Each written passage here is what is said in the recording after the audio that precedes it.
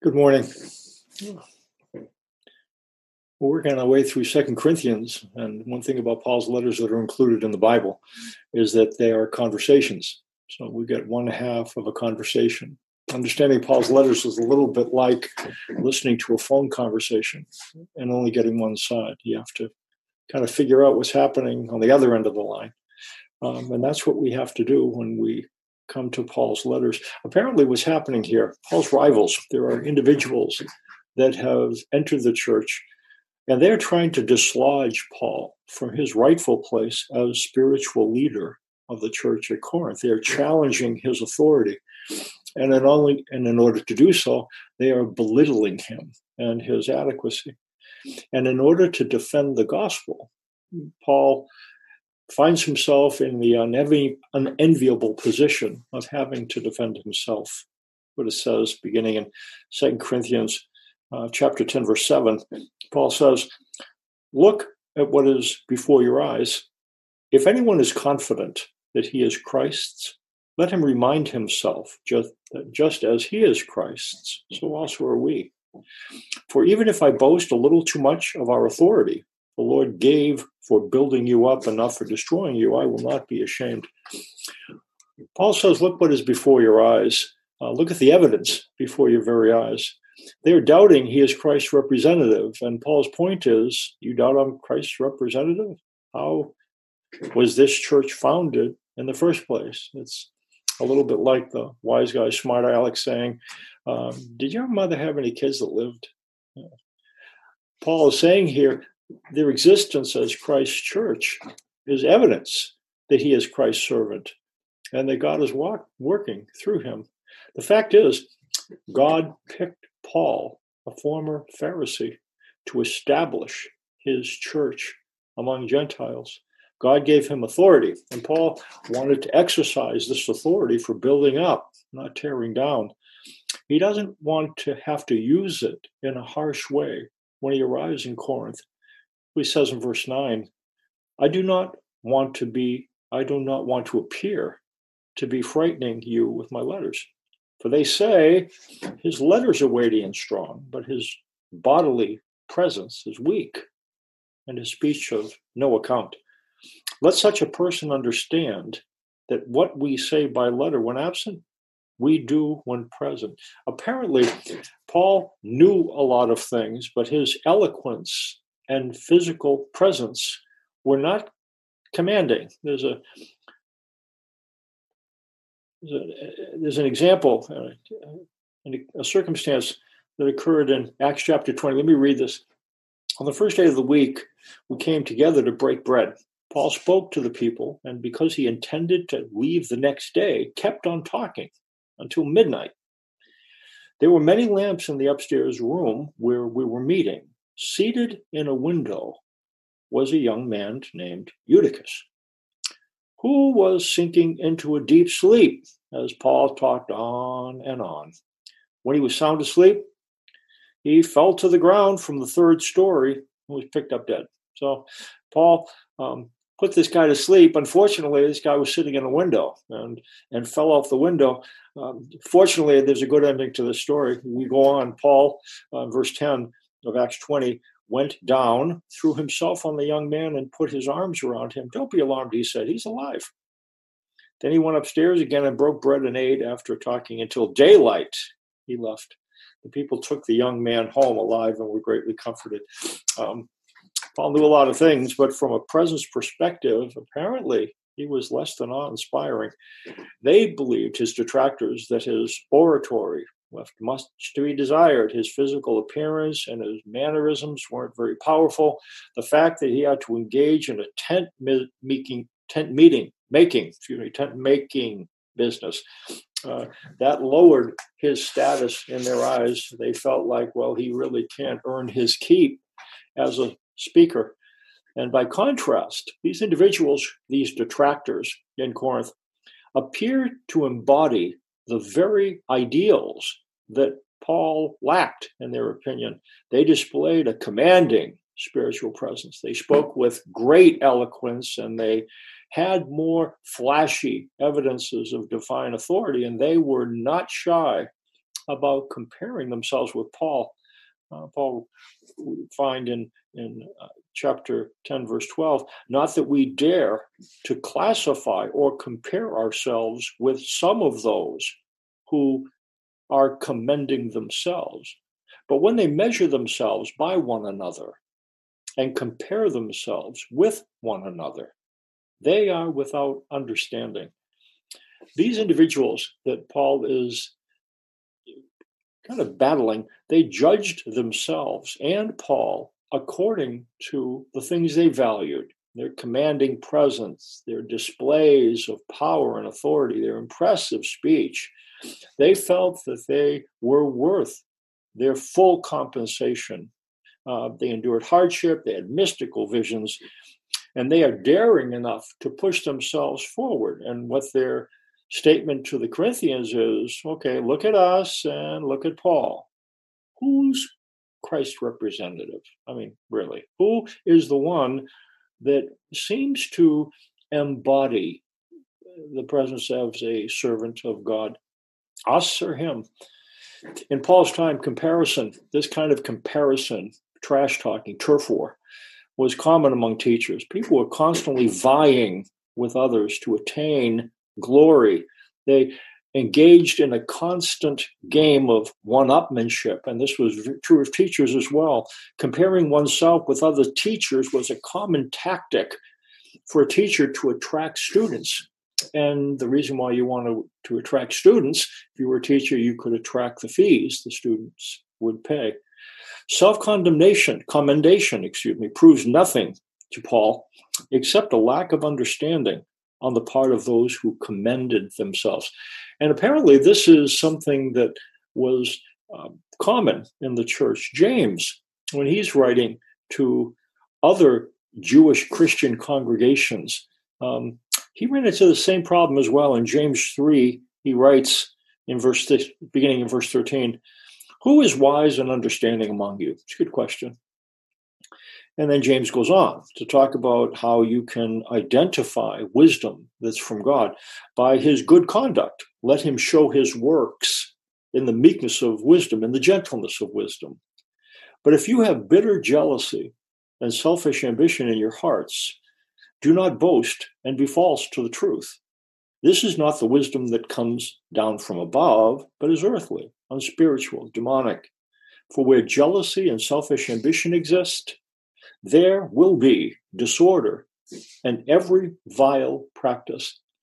It's a big statement when James is talking about where does disorder come from, every vile practice that he found in churches. What he does, he traces it to the use of selfishness, selfish ambition, and jealousy in the context. It seems to describe the circumstance in their day where one church would try to attract Jewish Christians to their church by comparing their spiritual leader unfavorably with the spiritual leader of the one who was trying to reel these individuals in. And James distinguishes wisdom from above and wisdom from below, heavenly wisdom and earthly wisdom. And what he says is interesting. The way you can determine if somebody is being influenced by wisdom from below or wisdom from above, you can tell it by the posture they take. Somebody who elevates themselves over others is being propelled by wisdom from below, which pushes them up over people. And that's what James is discouraging. Somebody who is being innovated by wisdom from above won't place themselves above people because their wisdom is coming from above and it exerts a downward influence on them. And they then, when being impelled by wisdom from above, will lead individuals not to elevate themselves over, but to serve from underneath. And that's what James indicates. And that's why in his letter, especially warning those who would claim to speak on God's behalf, he warned that teachers would be judged more strictly The Bible seems to have this as a thread. Those who don't claim to speak authoritatively on God's behalf, that's it. It's not as much an issue as those who do claim to speak on God's behalf. That's why Jesus seems to, well, not seems to, he did. He had such confrontation with the Pharisees and the teachers of the law in his day, because they were claiming to speak on God's behalf. And Jesus knew that he had to challenge that. But self-flattery isn't just a problem for teachers. In Psalm 36, King David had a provocative aha moment. He couldn't figure out how people could kind of push themselves above others, and he just couldn't understand that. He couldn't get how people could be blind to their own issues. And then in Psalm 36, verse 1, he comes to a place where he says, I got it. And then here's what he says. An oracle is within my heart. An oracle is kind of an aha moment. It's when you're trying to figure something out and then I got it. So a light bulb goes off. And here's what David says. An oracle is within my heart concerning the sinfulness of the wicked. He couldn't understand how somebody could give themselves to wickedness and not really care. It's like their conscience wasn't working. And David couldn't figure this out. He did things that were wrong. When he came to be confronted about it, he felt bad about it. And what he couldn't understand is the people that he looked around and saw, that they were almost like moral flatliners and conscienceless. They didn't seem to be too broken up about what they did. Anyways, he says there is no fear. He says there is no fear of God before his eyes, for in his own eyes he flatters himself too much to detect or hate his own sin. Here's what David comes up with. He says, I got it. What happens when somebody flatters themselves? The image is to smooth the surface of a blemished object. Say if you have something that's cracked or worn or something like that, to flatter when you're considering an object is to smooth the exterior, to kind of put something on it to make it seem purer and without defect. Really, it has defects, but you're kind of smoothing the surface on it so it looks better than it actually is. This is what David said, that he could see this in people. It's individuals who were so busy projecting a smooth exterior that they did so, and they did it in order to protect an ordinary interior. David realized something that Jesus realized as well when he dealt with the religious leaders. For them, image was everything. And he confronted those with whom image is everything. And David does similarly. What David realized is that when image is everything, when how things look is all that matters, how things really are never gets dealt with. And that's one of the things in the Bible that it indicates that God doesn't judge things by appearance. He judges the thoughts and attitudes of the heart.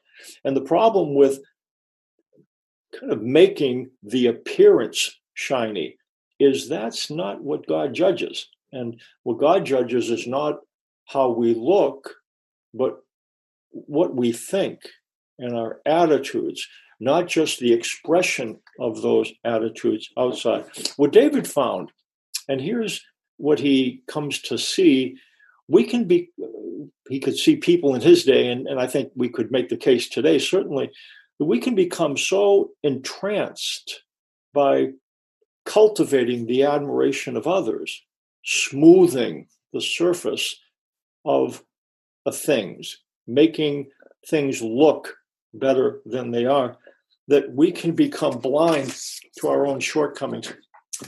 Greek culture understood the danger of living off of the reflection of the admiration of others. They had a legend, the legend of Narcissus. Narcissus was rejected the advances of a young woman named Echo. This was kind of Greek mythology. So Echo was a young woman who really thought Narcissus was something, and he rejected her advances. Unfortunately, Echo was her mother was the goddess Nemesis, and so what Nemesis did, because Narcissus rejected the advances of her daughter Echo. Again, this is Greek mythology. Narcissus was cursed, and he was consigned to pine away as he fell in love with his own reflection. And so he had to kind of be taken up with pining away for his own reflection, fell in love with himself, even as Echo pined away for him. It's interesting when you think about Narcissus. So here's a guy who kind of is falling in love with his reflection in the water. There's a difference between loving yourself, though, and loving your reflection. The problem with loving your reflection is that when your reflection leaves, the ability to love yourself leaves as well. And this is something that, when you think about it, those who do things in such a way to attract the admiration of others, and it's okay to be admired by others, but when that becomes the only way you can really love yourself is to see admiration in the eyes of those around you. Somebody with a narcissistic personality disorder is one who, to an extreme degree, needs to cultivate the admiration of others in order to feel okay about themselves. I want you to think about that. If the only way you can love yourself is by seeing admiration reflected in the eyes of others, and so you're always having to do that thing that makes others go, ooh, that was wonderful, and boy, was that great, is that when there's nobody around to say ooh and your ability to love yourself vanishes. That's the difference between loving yourself and loving your reflection. When reflectors go away, the ability to love yourself goes with them. It's one of the perhaps one of the downsides, can be one of the downsides of social media. We can become so busy projecting and protecting an image that we lose sight of ourselves. At any rate, getting back to Paul, he doesn't try to assert his superiority over others by comparing himself with them or by boasting about himself. Look at in 2 Corinthians 10, verse 13. He says, "But we will not boast beyond the limits, but will boast only with regard to the area of influence God assigned to us, to reach even to you. For we are not overextending ourselves as though we did not reach you. For we were the first to come all the way to you with the gospel of Christ. We do not boast beyond limit in the labors of others, but our hope is that as your faith increases, our area of influence among you may be greatly enlarged, so that we may preach the gospel in lands beyond you without boasting of work already done in another's area of influence. Let the one who boasts boast in the Lord. For it is not the one who commends himself who is approved, but the one whom the Lord commends." Paul doesn't claim spiritual influence in places he hadn't sowed seed and watered it.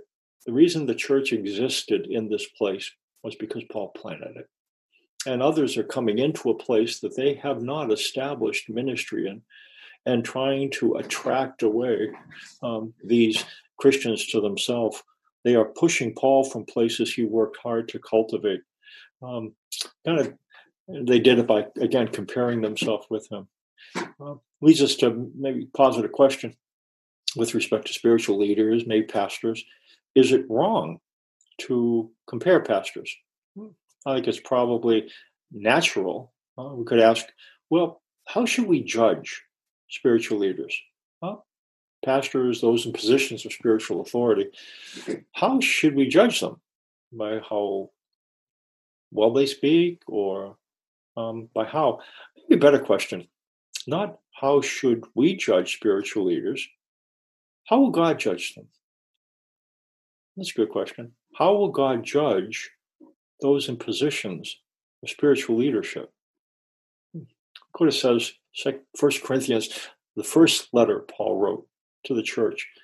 Apparently comparison had been a long-term issue. And so what Paul kind of tries to establish is exactly how you should, how God will judge those in positions of spiritual authority. Here's what Paul says in 1 Corinthians 4:1. This is how one should regard us, as servants of Christ and stewards of the mysteries of God. Moreover, it is required of a steward that they be found faithful. Paul says a steward is somebody who took something from the master of the house and distributed it to the servants. So what would happen in the case of a large house that had a one who oversaw the house, he had a lot of servants. What would happen is that individual, the lord of the house, the owner of the house, would pick one or several of the servants to function as middlemen, to be those who received the provisions from the master and would direct these provisions to the servants. So they had kind of administrative roles. And it was required of those stewards that when they received something from the master, they would be faithful to distribute those goods to the servants who needed them. And what Paul, he applies this spiritually. And what Paul indicates is that God's stewards, those who were placed in positions of authority, are supposed to take words from him and distribute those words to those to whom God wants to speak. And then it's important then that a steward be found faithful, that what God tells the individuals in positions of spiritual authority to say, that's what they say. And he goes on, he says in 1 Corinthians 4:3, but with me, it is a very small thing that I should be judged by you or by any human court. In fact, I don't even judge myself, for I am not aware of anything against myself, but I am not thereby acquitted. It's the Lord who judges me. Therefore, do not pronounce judgment before the time, before the Lord comes, who will bring to light the things now hidden in darkness and will disclose the purposes of the heart. Then each one will receive his commendation from God. You know what it says? We really can't judge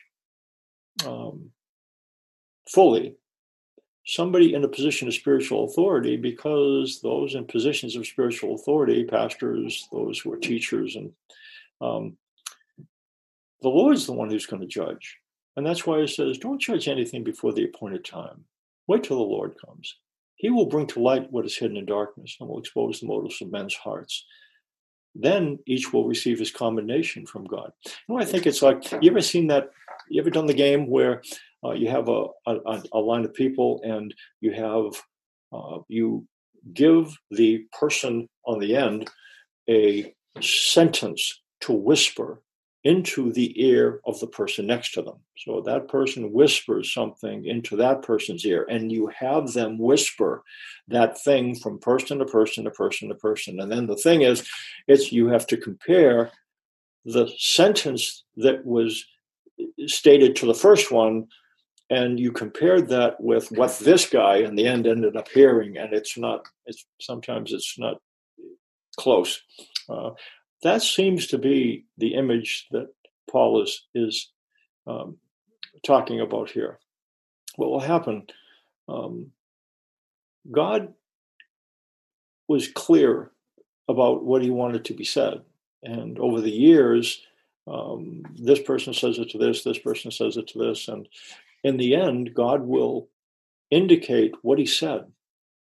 And those who were trying to be more careful about matching what it is he said won't perhaps be that far off.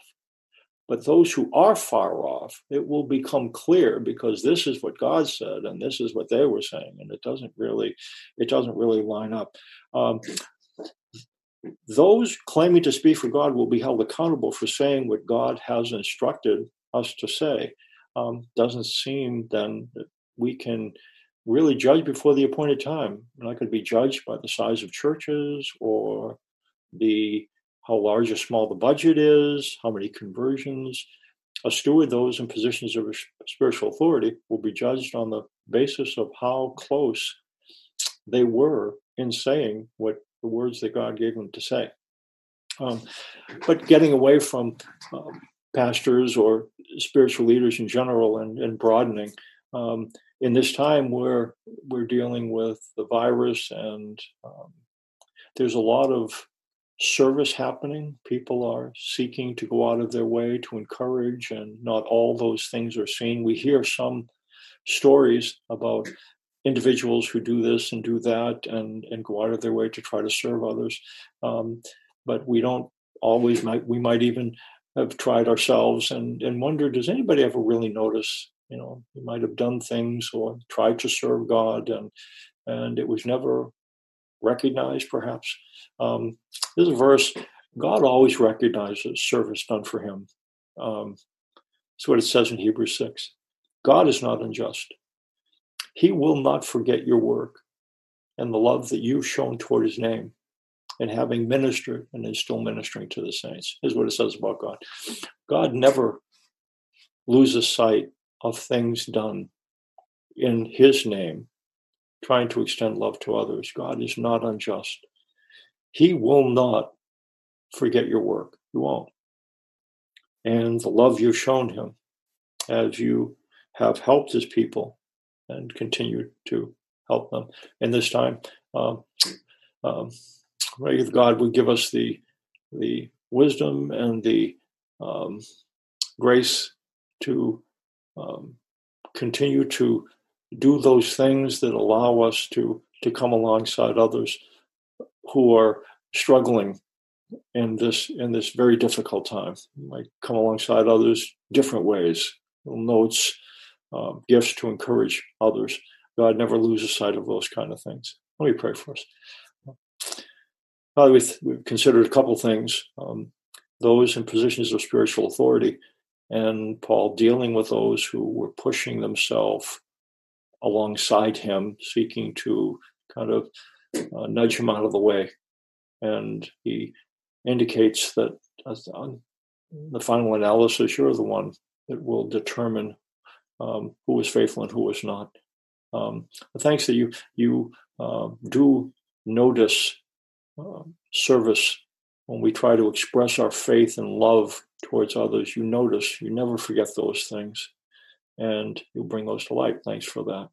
Continue to give us grace and wisdom in this difficult time. In Jesus' name, amen.